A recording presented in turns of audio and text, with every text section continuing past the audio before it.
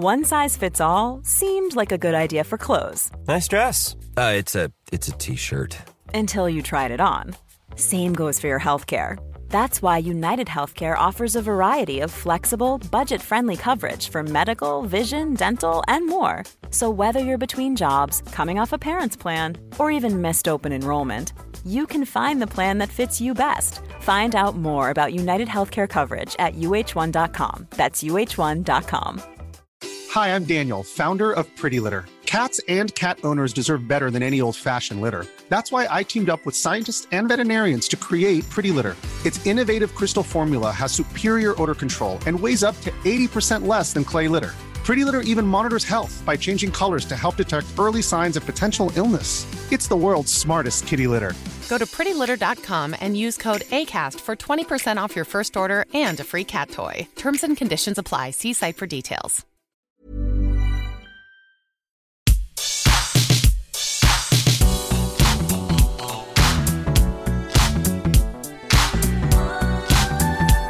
Everybody, welcome to the What Culture Gaming Podcast. I'm your host, Scott Tailford, joined by Josh Brown. Hello, Scott Tailford. Josh Brown, my friend. Remakes, remasters, conversations on doing a game again are doing the rounds after the Red Dead Redemption quote-unquote remake, quote-unquote remaster, port of a 13-year-old game. Of a thing. Is doing the rounds. This game has been revealed as a port of a 2010 original on the Switch, and there's a version going to be on the PlayStation 4. Kind of begging the question of what actually needed to change. Is it just can you just play one of the best games of all time again, or does something else need to happen to it? Remakes are a bit of a thing. They are, and I know you and Ewan have done the news on the Red Dead port this morning, but what I can't get over about that is its price tag. Yeah. You know, if it was just like a regular port and it was released at a discounted price, I would say, what's everyone up in arms about? But the fact that they're selling that for $50 to me is crazy when it is just a port, and it's a port of an old game made for now old machines. Like the fact that it doesn't have a PS5 native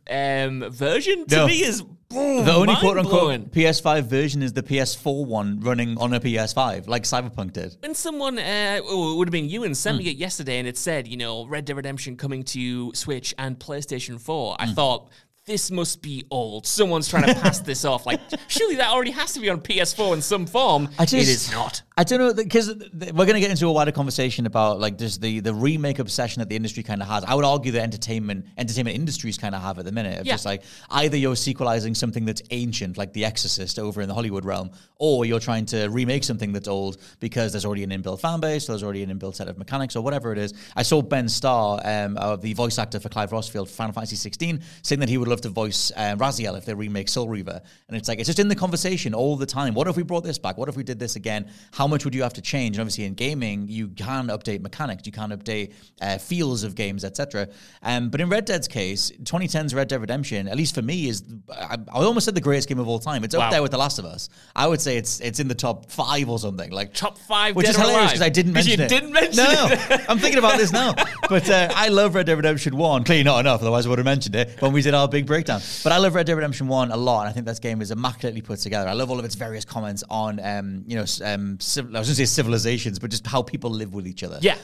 Over time. I think that stuff has a really good core to it. And it's just that question of like, if you're going to bring that back, do you do the Red Dead Redemption 2 treatment, or ostensibly the Last of Us 1 Definitive Edition style treatment, where you upgrade the feel of it, or is it okay to just make that game available? I prefer the latter, but I get the argument for the former. I think I've said this before. I like both. You know, when a game is remade, I almost never want it to replace the original. I want that original to be as accessible as the remake is. So if this port exists in its current form, I'm fine with that. I disagree with the price tag, but I like that it's available in more or less its current form. And if they did ever remake it, I would want that to complement this version and kind of sit alongside it. And I just think we're in a strange position right now where everyone kind of wants something different out of remasters and remakes. I know we've had discussions for literally years at this point, since 2017 with the Crash Insane trilogy of what do we both get? What Culture Gaming's Game of the Year? Crash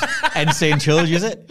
Yeah. Questions over what do each of us get out of remakes. And I know from even what, we've talked about this year with Resident Evil 4 and you looking forward to new things rather than revisiting old things. Like I get a lot more out of remakes, right? Even if the changes are only tiny and granular than I think you do. And I think that's interesting because when remakes are so ubiquitous now, even more so than they were in 2017, that our end of year Game of the Year list is probably going to have a handful of them in there.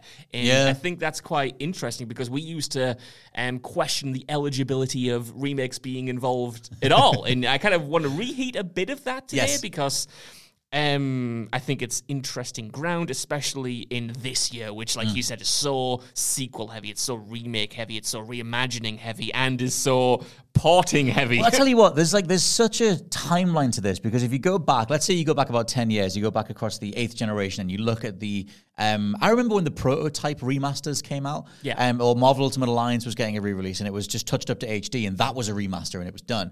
And then 2017, you had the Crash trilogy and the Spyro trilogy and the Crash Team Racing re-release, which then brought tracks in from Nitro Kart and everything else. And they were completely overhauled visually. They look a lot more modern, but it retained the same nav mesh, the same guts of the levels and everything. They just changed some of the physics. At the time, it was very like case by case. It was like, well, what do we even call this? It's kind of a remake, but it's also a remaster because it's mostly just visual. The guts of it are the same. Yeah. And then we got the Final Fantasy VII remake, which was then, at the time, they referred to it as the Reimagining Project. But it had about 3 different names as it was being rolled out beforehand. But that was a complete ground-up, literal reimagining of the core beats of that story in a completely different way. And then, like you said, different people want different things. Yeah.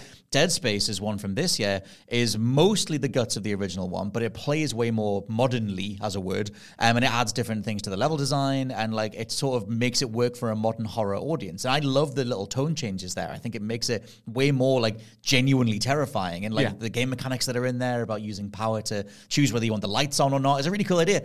And so, like, it's just different. It's weirdly, like, gradiented approaches to how do you reapproach an old thing. Yeah. And for me, it's weird because my mind's eye version of the game has already updated it and it runs perfectly in my head for if I'm thinking of an old game. So ostensibly, if you're going to re-release something like Crash 3 Warped or whatever, I still kind of want that polygonal look. I just want it to run as smoothly and as immediately as my head version does. Yeah.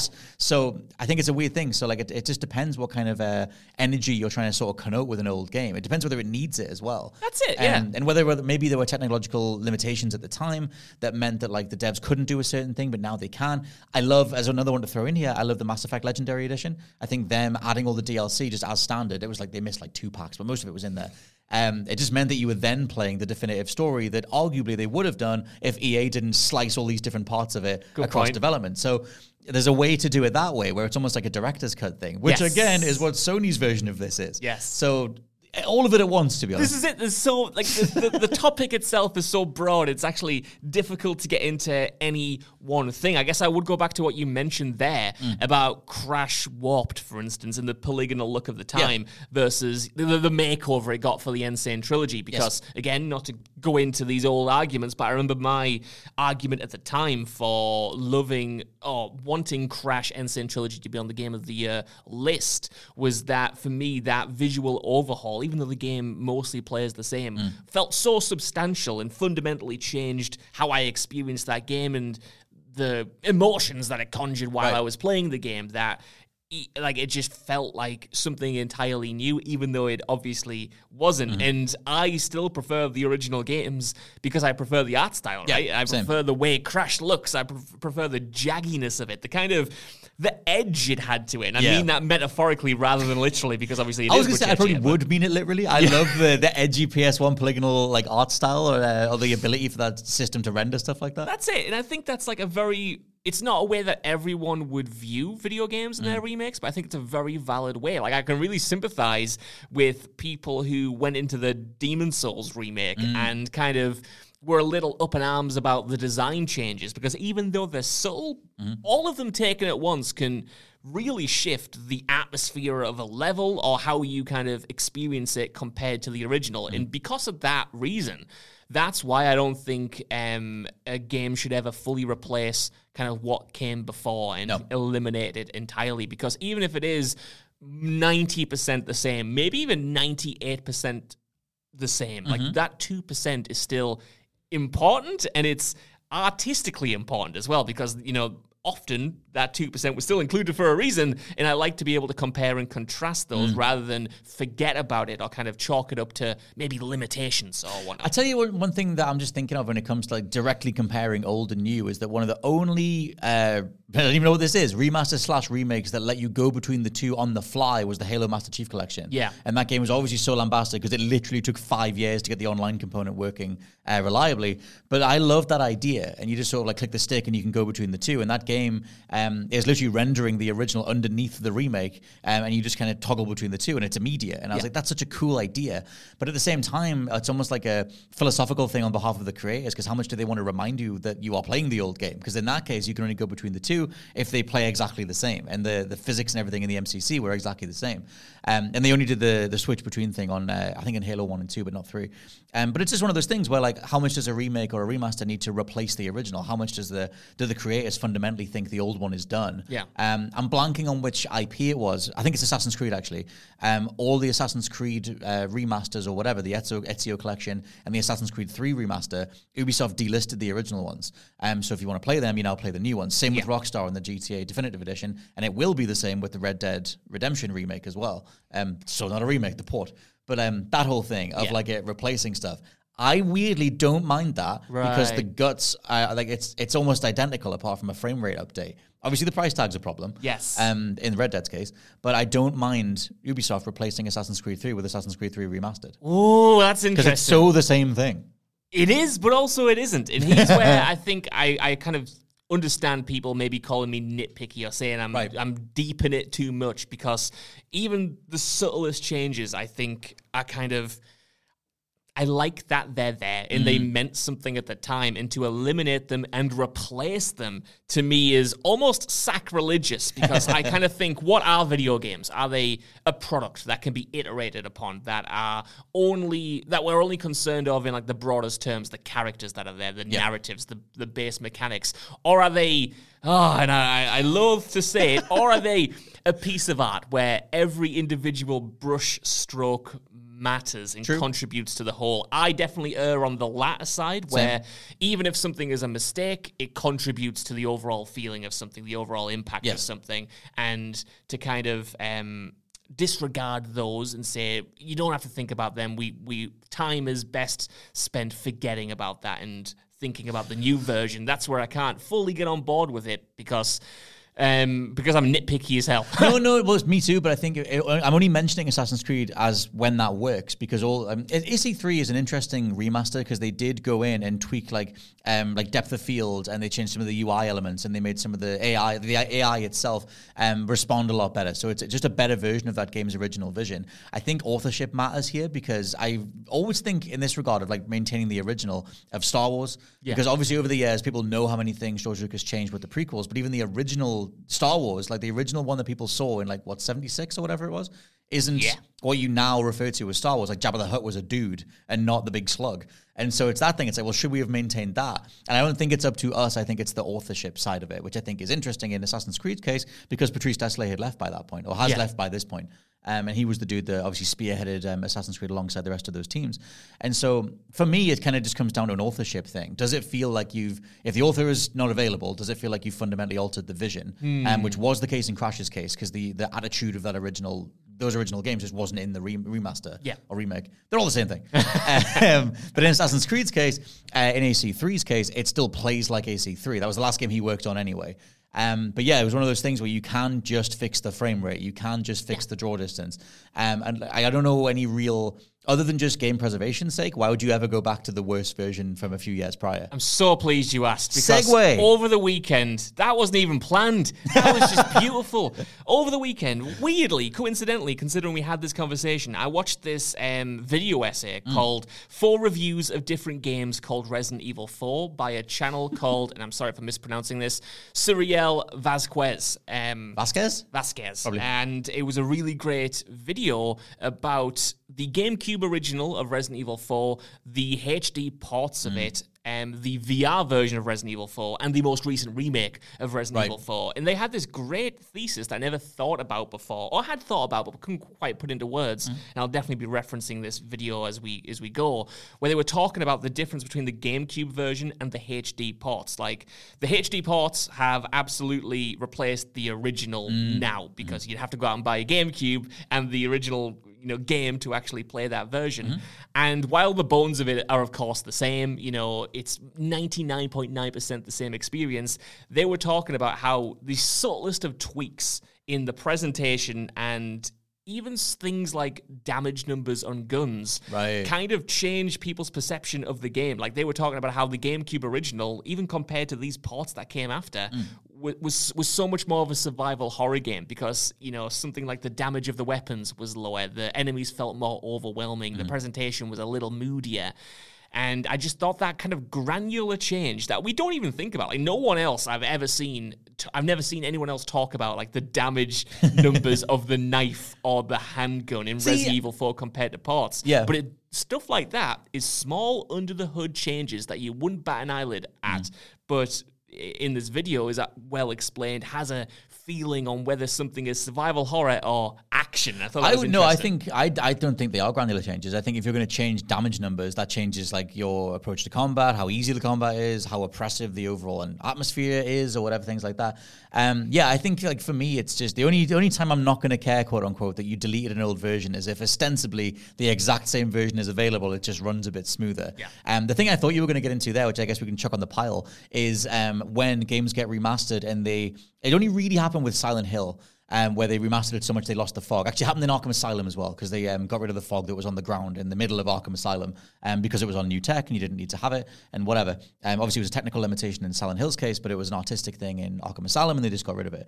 But yeah, it's very rare that you bring an old game back and clean it up so much that it loses everything. It's definitely can be the case in horror stuff. Yeah. I always think it's interesting when games have CRT filters. Yes. To try and simulate like an old TV. I always hate that, because I'm like, clarity is what I want. Right. And so it just depends. It depends per genre in that case, just to give another variable. But horror works better when it's more obfuscating. Like, it's very rare that horror works when it's clean. That's funny. Well, I'm pleased you said that as well, because it's another segue back into the video, because that's another thing they mentioned. Obviously, like, the GameCube original is made, as they say, for like low resolution TVs, and the atmosphere is different compared to the HD version. Like, I don't actually love the HD version the way it looks, because I think it is too clean. Right. I think it eliminates some of the visual muddiness that adds to the atmosphere, and that like does impact things such as aiming. Like, they point out that in the GameCube original, because the screen is like inherently fuzzier, it's harder to aim, which makes the combat encounters more stressful. Yeah. It makes it more difficult. Whereas in, if you're playing 60 frames per second or more in a modern version of the HD port, like, you have full control, you have full clarity, you know where you're shooting. It makes it experientially easier, and that's the stuff that I've been chasing this year since I bought that CRT monitor, Scott Tilford, and went back and dug the PlayStation 1 out, because I'm like, these games, they were made with limitations, of course they were, but they were also molded around those limitations. Like, they were made to look better on a CRT television than they were to look upscaled years later on a HD television. They were made with specific controllers in mind, specific values that were definitely technical limitations, but were wielded as like artistic brushstrokes. Dude, honestly, like to that approach, that makes me like, I love that whole thing. That's why I love the Atari 50 collection. That's why I've loved going through Final Fantasy 1. Obviously, Final Fantasy 1, in this case, it was the pixel remaster that I finally finished, but I have always, I had played the original Final Fantasy over the years. It was just one of those games that is so hard to play the original now. But it's one of those things where, like, you look at what they were working with. I always love that. I always love playing an old game and putting myself in the headspace. Obviously, it's easier for certain decades than others. I literally wasn't on the planet in the 80s. Yeah. But for 90s stuff and 2000 stuff, I think when you go back to something that you missed, like when I finally played Mario 64, like a few years ago, I was like, well, this is incredible. I always knew that it was. I played little bits of it when it first came out in 96, but I love getting myself into that headspace and just being like, oh my God, look at how much they did for this year. That was one of the things that blew me away about the Final Fantasy, the original, like playing it now and just admiring their level design and the amount of different ways that they balance, spell acquisition and enemy balancing and grinding and all that kind of stuff. I think that can really be That's one of the biggest arguments for keeping something exactly how it was. Yeah. However, to throw another spanner in the works, in Final Fantasy's case, when you were mentioning with this video being all these different versions of RE4 being compared, I don't know the channel name, but there's a really, really great, very in-depth comparison of all the versions of Final Fantasy 1, because there's like 16 versions of it over the years, whether it be on the Game Boy or the PS1 or the original Famicom or the Wonder Swan or whatever. There's like tons of them. And every single one had Hironobu Sakaguchi dive back in and retweak the AI, retweak the damage amounts or when spells get acquired or whatever it was. And that's a fascinating thing because that idea of working with the limitations, if you were able to go back to that person, like, would they free it up if they could? Is the most valuable thing that you're getting because of that limitation? Like, is it a happy accident that it ended up like that? Yes. And should that be preserved or not? It's interesting, man, because it also, I think you mentioned it a few times there, obviously, just then, about, like, what did the author intend? I care about that, but I care more about the finished product than what they intended. I like that they can go back and tweak things to how they initially might have wanted it to be with the, benefit of hindsight or the benefit of better technology. But even though it's them, it came from them, I would never want that to replace what they originally gave us. Because I think once something's out in the wild, and this is just the way I view things, it's almost not theirs anymore. It's ours. It's how we respond to it. It's a piece of art that is finished. And yeah, by all means, go and tweak it, re-release it, do a director's cut. But replacing it, I think that's when we get into George Lucas territory you have, I appreciate and I respect your creative decision and direction in what you wanted to do. And I respect your ability to go in and change things. But to then pretend like what you originally created, like, sort of didn't happen, that's when I kind of think... Hey, I'm Ryan Reynolds. Recently, I asked Mint Mobile's legal team if big wireless companies are allowed to raise prices due to inflation. They said yes. And then when I asked if raising prices technically violates those onerous 2-year contracts, they said, "What the f*** are you talking about, you insane Hollywood ass?" So to recap, we're cutting the price of Mint Unlimited from $30 a month to just $15 a month. Give it a try at mintmobile.com/switch. $45 up front for 3 months plus taxes and fees. Promo rate for new customers for limited time. Unlimited more than 40 gigabytes per month. Slows full terms at mintmobile.com. A lot can happen in 3 years, like a chatbot may be your new best friend. But what won't change? Needing health insurance. United Healthcare Tri-Term Medical Plans, underwritten by Golden Rule Insurance Company, offer flexible, budget-friendly coverage that lasts nearly 3 years in some states. Learn more at uh1.com. This podcast is brought to you by Indeed. If you need to hire, you need Indeed. Indeed is your matching and hiring platform with over 350 million global monthly visitors, according to Indeed data, and a matching engine that helps you find quality candidates fast. And Indeed doesn't just help you hire faster. 93% of employers agree Indeed delivers the highest quality matches compared to other job sites, according to a recent Indeed survey. One of the things I love about Indeed is that it just makes hiring all in one place so easy because you just get unparalleled access to job seekers. Plus, listeners of this show will get a $75 sponsored job credit to get your jobs more visibility at Indeed.com/WCG. Just go to Indeed.com/WCG right now and support our show by saying you heard about Indeed on this podcast. Indeed.com/WCG. Terms and conditions apply. Need to hire? You need Indeed.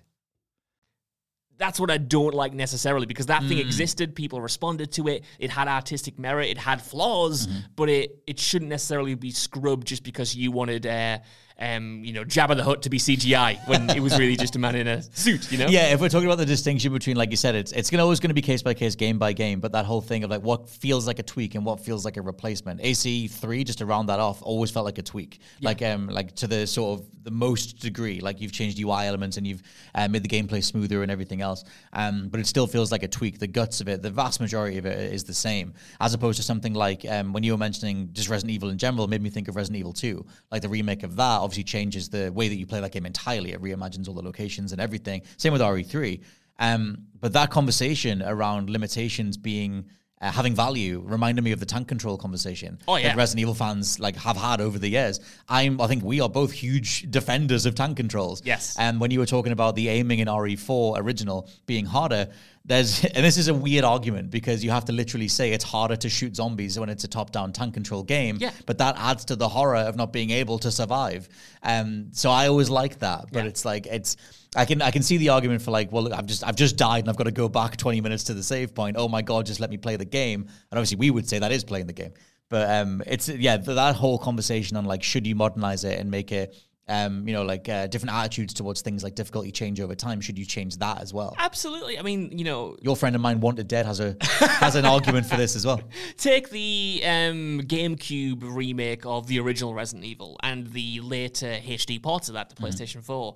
I think definitely the later HD ports added in the ability to turn off tank controls and just control your character with a full range of movement. And while I like that as an option, like I'm all for options in games, as you probably know, I like different versions, I like different resolutions and whatnot. Final Fantasy 1, you can walk diagonally now. Incredible. There you go. Changes everything. The idea of like updating that mechanical system because it's more modern, it's more accepted, and it's easier to not have tank controls. I think if that came as standard, I would definitely not like that game as much as I do, because you rob it of a fundamental part of its horror, part of its charm, part of its gameplay rhythm. Like it's tackling the tank controls that is integral to the experience, in my opinion. Same with Resident Evil 4, where it was a decision to make Leon have to stop and shoot and stop and reload, because it fundamentally changes the rhythm of play. It fundamentally changes how encounters work. I love it. So I do too. I do, and I wouldn't mind it if that had an option to turn that off completely, because as long as people get a chance to experience the game, that's the most important thing to me. But if we had a version, say if we didn't get Resident Evil 4 Remake, but we got another port of Resident Evil 4, and they said, you know what, this time we're modernizing it. We're taking out that. We're going to allow you to move and shoot at the same time, but we're not changing anything else, and this is going to be the definitive version. That's when I would be like, oh no! I'll tell you what's an interesting one in that regard is when they re-released Devil May Cry 3 on Switch, and I think that's just called DMC3 Definitive Edition, but they added the gameplay mechanics of DMC5 so that you can switch all your loadouts on the shoulder buttons, which I love. And in that case, it's way better because then you have like Dante's full arsenal per mission, and there's no real reason unless you had I forget who the creative director is, the well-known dude Shinji Mikami, literally saying, well, I don't want you to have access to more than those weapons.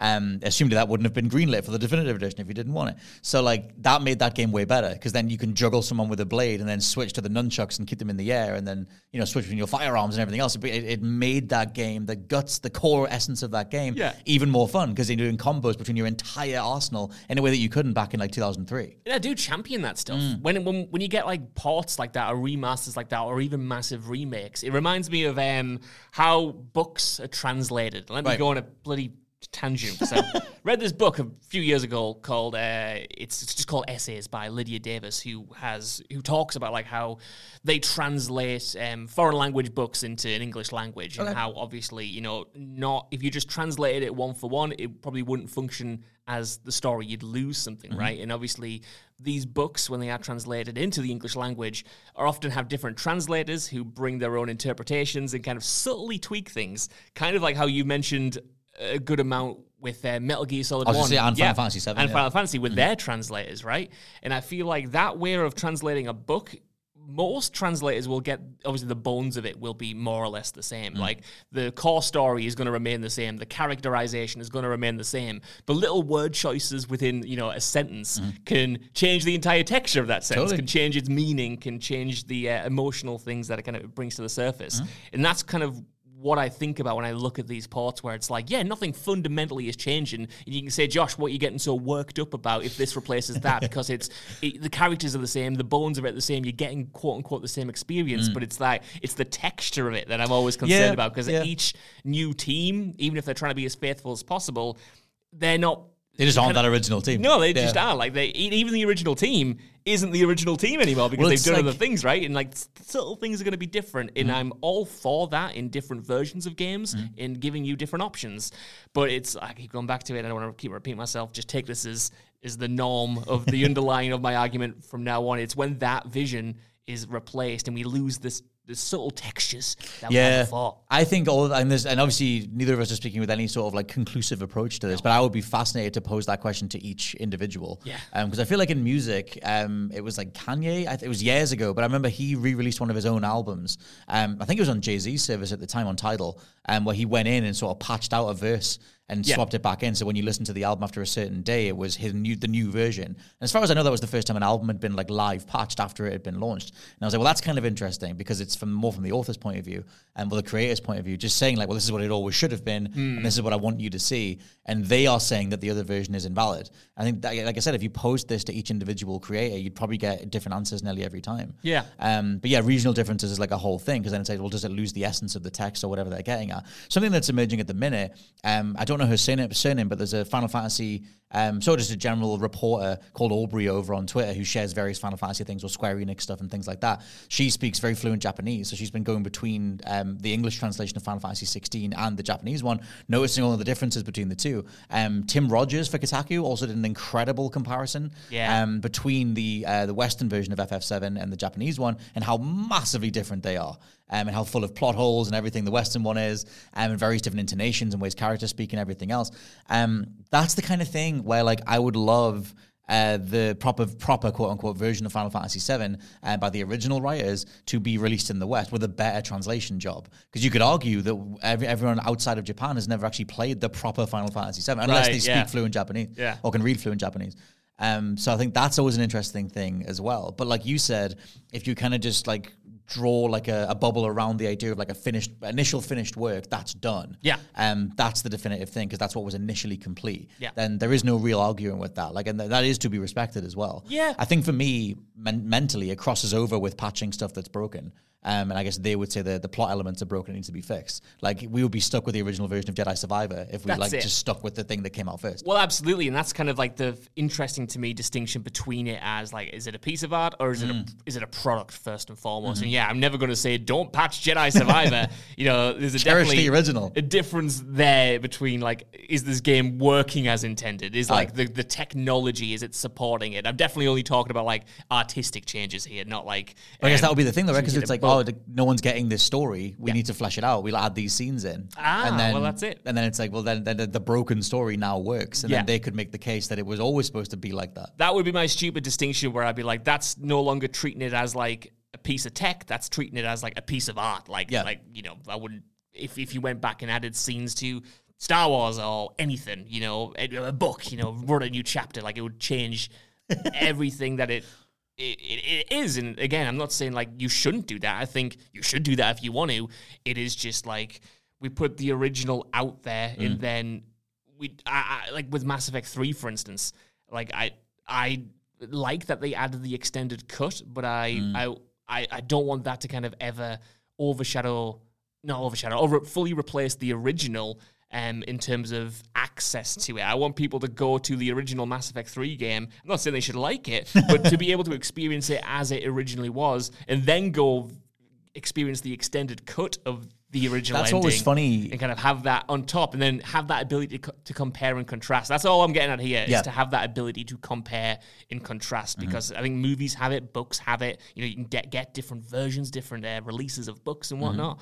But games don't really have it when they argue in that video that I mentioned, like they can see a reality where in 20 years' time, Capcom has stopped porting the original Resident Evil 4 and just decided that the new Resident Evil 4 is now Resident Evil 4. Like, that's what it was. Yeah. Well, there's so much that would then come into play because it would be talking about you'd be deleting the merits of something as opposed to like getting something wrong, whether it be narratively, artistically, or mechanically, and then patching it or fixing it or rewriting it or whatever. In Mass Effect's case, in the Legendary Edition, which I guess they now say is the one to play, the extended cut is the ending. It's not even referred to as this thing we went back to and did. And in that particular case, that ending was so hated and so thrown together, and the more we found out about the reality of it was so ramshackle and everything that it quote unquote made sense for them to go back to it and do it properly. Yeah. Because it felt like that ending was more of a victim of development time and the lack of like a unified vision for what the ending should be. And then EA saying, actually, can you change it anyway? Yeah. And all that kind of stuff. So in that particular case, I'm like fine with them going back. It's weird. I don't really have like an overall thing. It's definitely like per game. Yeah. I mean, I suppose the thing with me is that I want to stress because I feel like I've worked myself into a horrible tangent where I've come across as like this guy who's like, no, it's only the original that matters, and it's not. I think just before you say that, I think it's massively worth highlighting that though, because in a world that is obsessed with updating stuff and patching stuff in the gaming industry, it is worth just saying and cherishing the original work that emerged from a team. Yeah. Like, and letting that be one of the most special things. And that's absolutely it. I'm not saying you should go to definitely not saying you should go to the original version of Mass Effect 3 and praise it and say, like, this is the definitive edition, like, everything that's come after is different, it's not what the author intended. Absolutely not. I want the original version of Mass Effect 3 to be available now and to be still recognized now, because I want people to criticize it. I want to be able to go back to it, pick it apart, look at what it did right, look at what I personally got from it, what did you get from it, and what not. Just that level of discussion, because I feel like, you know, now with inaccessible games, and this goes back to game preservation, you know, like, will we be talking about Resident Evil 2, like the original Resident Evil 2, in 10 years' time? And will we be able to discuss it in that depth when so few people will have access to it? And that's kind of just like thing. Just as a comparison, I was like, that's kind of just that has happened in human history for entertainment. Like, we talk, if someone mentions The Thing, they'll go to John Carpenter's. They won't go to the black and white 50s one. It has replaced it. Yeah. And that's a different intent, because like you were saying about like the idea of, or I was going to posit the idea of, you know, you put a game out and it needs fixing, it does whatever. And then, because you see this sometimes when games get announced, like, you know, like Red Dead gets mentioned. And everyone thinks like, okay, they'll take the shooting from Red Dead 2 because it's weightier, it's arguably more satisfying, whatever. That's something to fix. That's something to amend for a new audience. That not necessarily in that case, because it was never a bad game, but if you have something that comes out and there's one part that people hate, like in Ocarina of Time's case with the Water Temple, when they put that back out on 3DS, they completely overhauled the Water Temple. Yeah. And they put loads of arrows on the wall to show you it's this way, you can't get lost anymore. And they changed the way the menus work and everything. I think that's valid, because I guess for me it's the authored side of it, but it is interesting going like, well, we have all this feedback about things people didn't like. If it was a movie and people hated the scene, it would feel more sacrilegious to lose that scene. But in gaming, it somehow feels a little bit more acceptable to patch it and fix it and refine it in a way, because it's almost like, and you get this across the board, you get so many devs holding their hands up, apology.jpg image, going, oh, sorry, is that what you wanted? Right, okay, cool, let's do this. And everything becomes this weird de facto crowdfund thing, which gets further and further away from whatever the original version was. You know, I also support that. You know what I mean? Right. I think that's really valid as well. I like that they can I do go to back. A point, yeah. Yeah, I like that they can go back and like reinterpret it. It is just the replacing sort of element of it. Like, yeah, I definitely love it when a remake comes out and it blows everyone away, and then people talk about it more than the original. I too like John Carpenter's Thing more than the Thing from Another World. You know, I like the Resident Evil 1 remake more than the original Resident Evil. You know, there are definitely remakes that I think have done things better. I guess it's just about, again, it's just about access. It's like, yeah, people will refer to the Thing as the original Thing, but you can still go out and find what the original actually was, the movie that it was based on, the story that it was based on. It is like just an archival thing. I think so. Yeah, definitely. Gaming just does not list its history. Nah, definitely it's not available. And I think that's where I think a lot of like the publishers and a lot of the big wig execs kind of view them as products. You know, Jim Ryan saying, why would anyone want to play an old Gran Turismo? Because it's history, Jim. Because it's art. You know, you might not be as good as the Gran Turismo games that are coming out right now. I'm not denying that. But like, just to say, why would anyone want to play this? To me, it views it as a product to be disposed of. Like, it's like him saying, and I get this argument, like, why would anyone want to use an iPhone 5 in an era where we have iPhone 14s? That tech is obsolete. And I don't necessarily agree with that fully, but I can see that kind of mentality of, yeah, well, this is naturally replaced it. Why would we go back? But I think it's kind of really underselling games as a creative platform to compare them to something like an iPhone or a new laptop or whatever. I just think they're so different. And no, they are. They massively are. I mean, the tech industry or like anything with like an actual form factor is. Whoever invented the chair who got it wrong, and then the person next to them did it again, you can actually sit down. I'm not bothered about the one that you can't sit on anymore. It's just I think anything that has, it's just going to be case by case. But in regards to artistic history, like gaming doesn't have that stuff listed. Like Nintendo only this generation, the last two generations with the Wii U stuff and the Virtual Console, and now Nintendo Switch Online, which is a way smaller version version of what that thing originally was. Only now have they started saying, like, let's just make this easily accessible on a bigger scale. But it's always that weird thing, and I guess they don't really share the numbers on it, but it's that argument of like, only 5 people are going to go back to this. Yeah. It's not worth it, quote unquote. It's not going to sell. We're not going to spend the money to keep the servers online for this thing. And to bring it back to Red Dead's case, or just to add it in, to their credit, Rockstar's credit, the servers are still online for the original Red Dead Redemption multiplayer, because you can go play it on Xbox right now. Yeah. You don't have to bother spending £50 on the new version. Which is just an interesting thing. It's like, how much do the companies, the server owners, whatever, eat that cost just for the sake of preservation? No one really steps in to do it. No. Like, you can argue that Amazon, being this like humongous behemoth of trade, is one of the only ways that they can have the biggest library of films on Amazon Prime. Like 9 times out of 10, if I'm thinking of something I want to watch, it's on Amazon. Yeah. Like, I haven't actually found a case when I've typed something and it's not been there. Yeah. Never on Netflix, because nothing's ever on Netflix. But it's always on Amazon. And whoever's making that decision, they archive everything. Yeah. Like they just seem to agree with that, at least for now. At least that's it, right? At least for now. I'm sure there could be a point where they kind of like just stop caring about that and kind of have a similar argument of, well, how many people actually care about this? How many times? Because Jim Ryan's like, no one cares about PlayStation history. Absolutely, no one cares about this. Who cares about backwards compatibility? We're not going to do that just because 5 people want them. And obviously, that's the argument there is probably correct. There obviously aren't going to be as many players or as many fans who care about older games than people who care about new games, and that is valid. But is it a valid reason to then disregard those old games? I don't think so. It might not make business sense to keep them in circulation, but if you only and this is where I get on me high horse again, but if you're only treating games as a business, then I think we're doing it wrong. Like, obviously it is a business, you're there to sell copies, you're there to make money, but if you're not also putting that money back into the industry and supporting it as an art form and a historical art form, and putting those pillars in, even if you're not making money off them, then we're doing it wrong, I think. Massively. Well, I mean, that entirely applies to Jim Ryan. It's why I'm not like his biggest fan as a CEO. His direction for PlayStation has been very money hungry, has been very nakedly business-like, and has been very discordant of their own history. It's not like he's going out of his way to gather up, an original Crash trilogy or make it, an entire PS1 collection. You could do a PS1 collection that was just a launcher from the PlayStation 5 dashboard, the same way that Nintendo have an N64 launcher. Yeah. It's so effing cool on the Switch to just line up all those consoles and just dip into each of them. You can play the whole history of Mario, Kirby, Zelda, whatever you want, and every tile is just a nice little collection of that console. Yeah. I'd like everything to be on there, but at the same time, Nintendo, I think, are leagues ahead of how PlayStation and Xbox are doing it. Xbox have a nice middle ground. They're perfect for backwards compatibility. You can argue there's not as many Xbox franchises to bring back, like Bionic Commando and Gears, or whatever, Fable and stuff.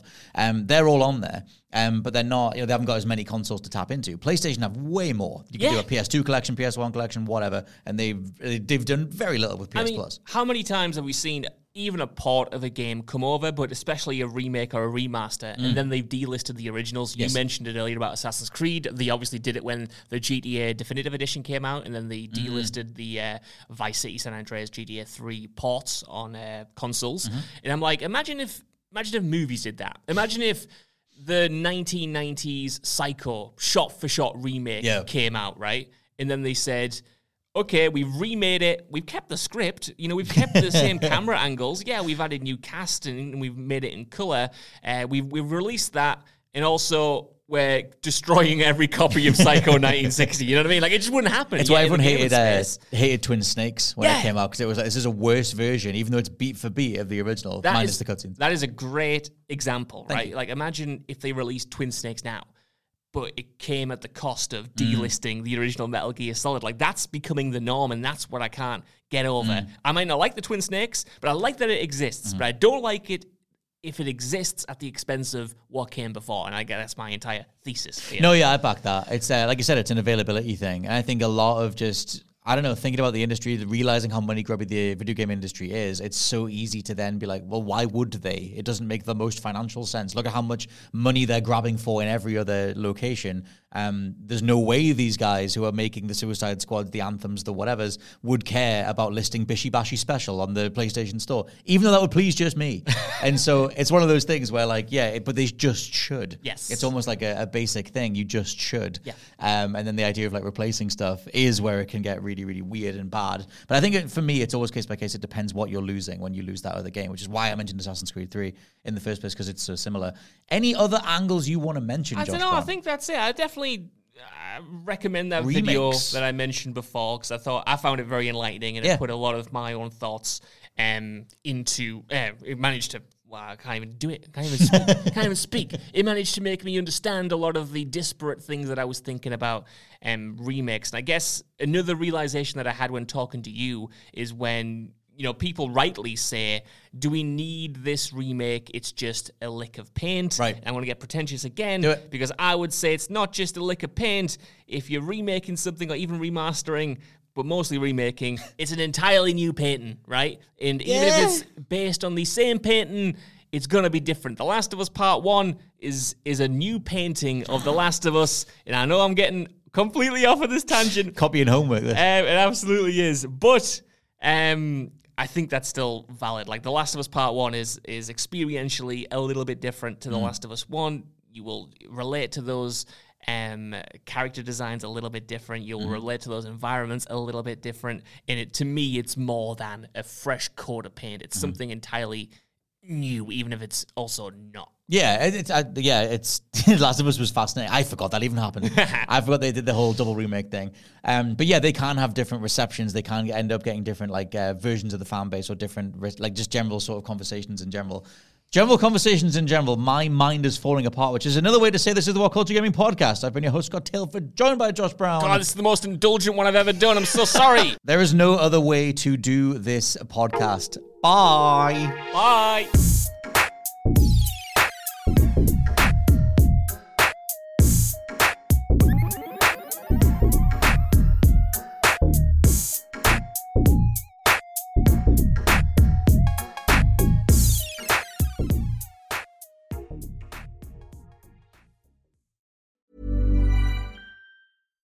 Hi, I'm Daniel, founder of Pretty Litter. Cats and cat owners deserve better than any old-fashioned litter. That's why I teamed up with scientists and veterinarians to create Pretty Litter. Its innovative crystal formula has superior odor control and weighs up to 80% less than clay litter. Pretty Litter even monitors health by changing colors to help detect early signs of potential illness. It's the world's smartest kitty litter. Go to prettylitter.com and use code ACAST for 20% off your first order and a free cat toy. Terms and conditions apply. See site for details. Hey, it's Paige DeSorbo from Giggly Squad. High quality fashion without the price tag. Say hello to Quince. I'm snagging high-end essentials like cozy cashmere sweaters, sleek leather jackets, fine jewelry, and so much more. With Quince being 50 to 80% less than similar brands. And they partner with factories that prioritize safe, ethical, and responsible manufacturing. I love that. Luxury quality within reach. Go to quince.com/style to get free shipping and 365-day returns on your next order. Quince.com/style.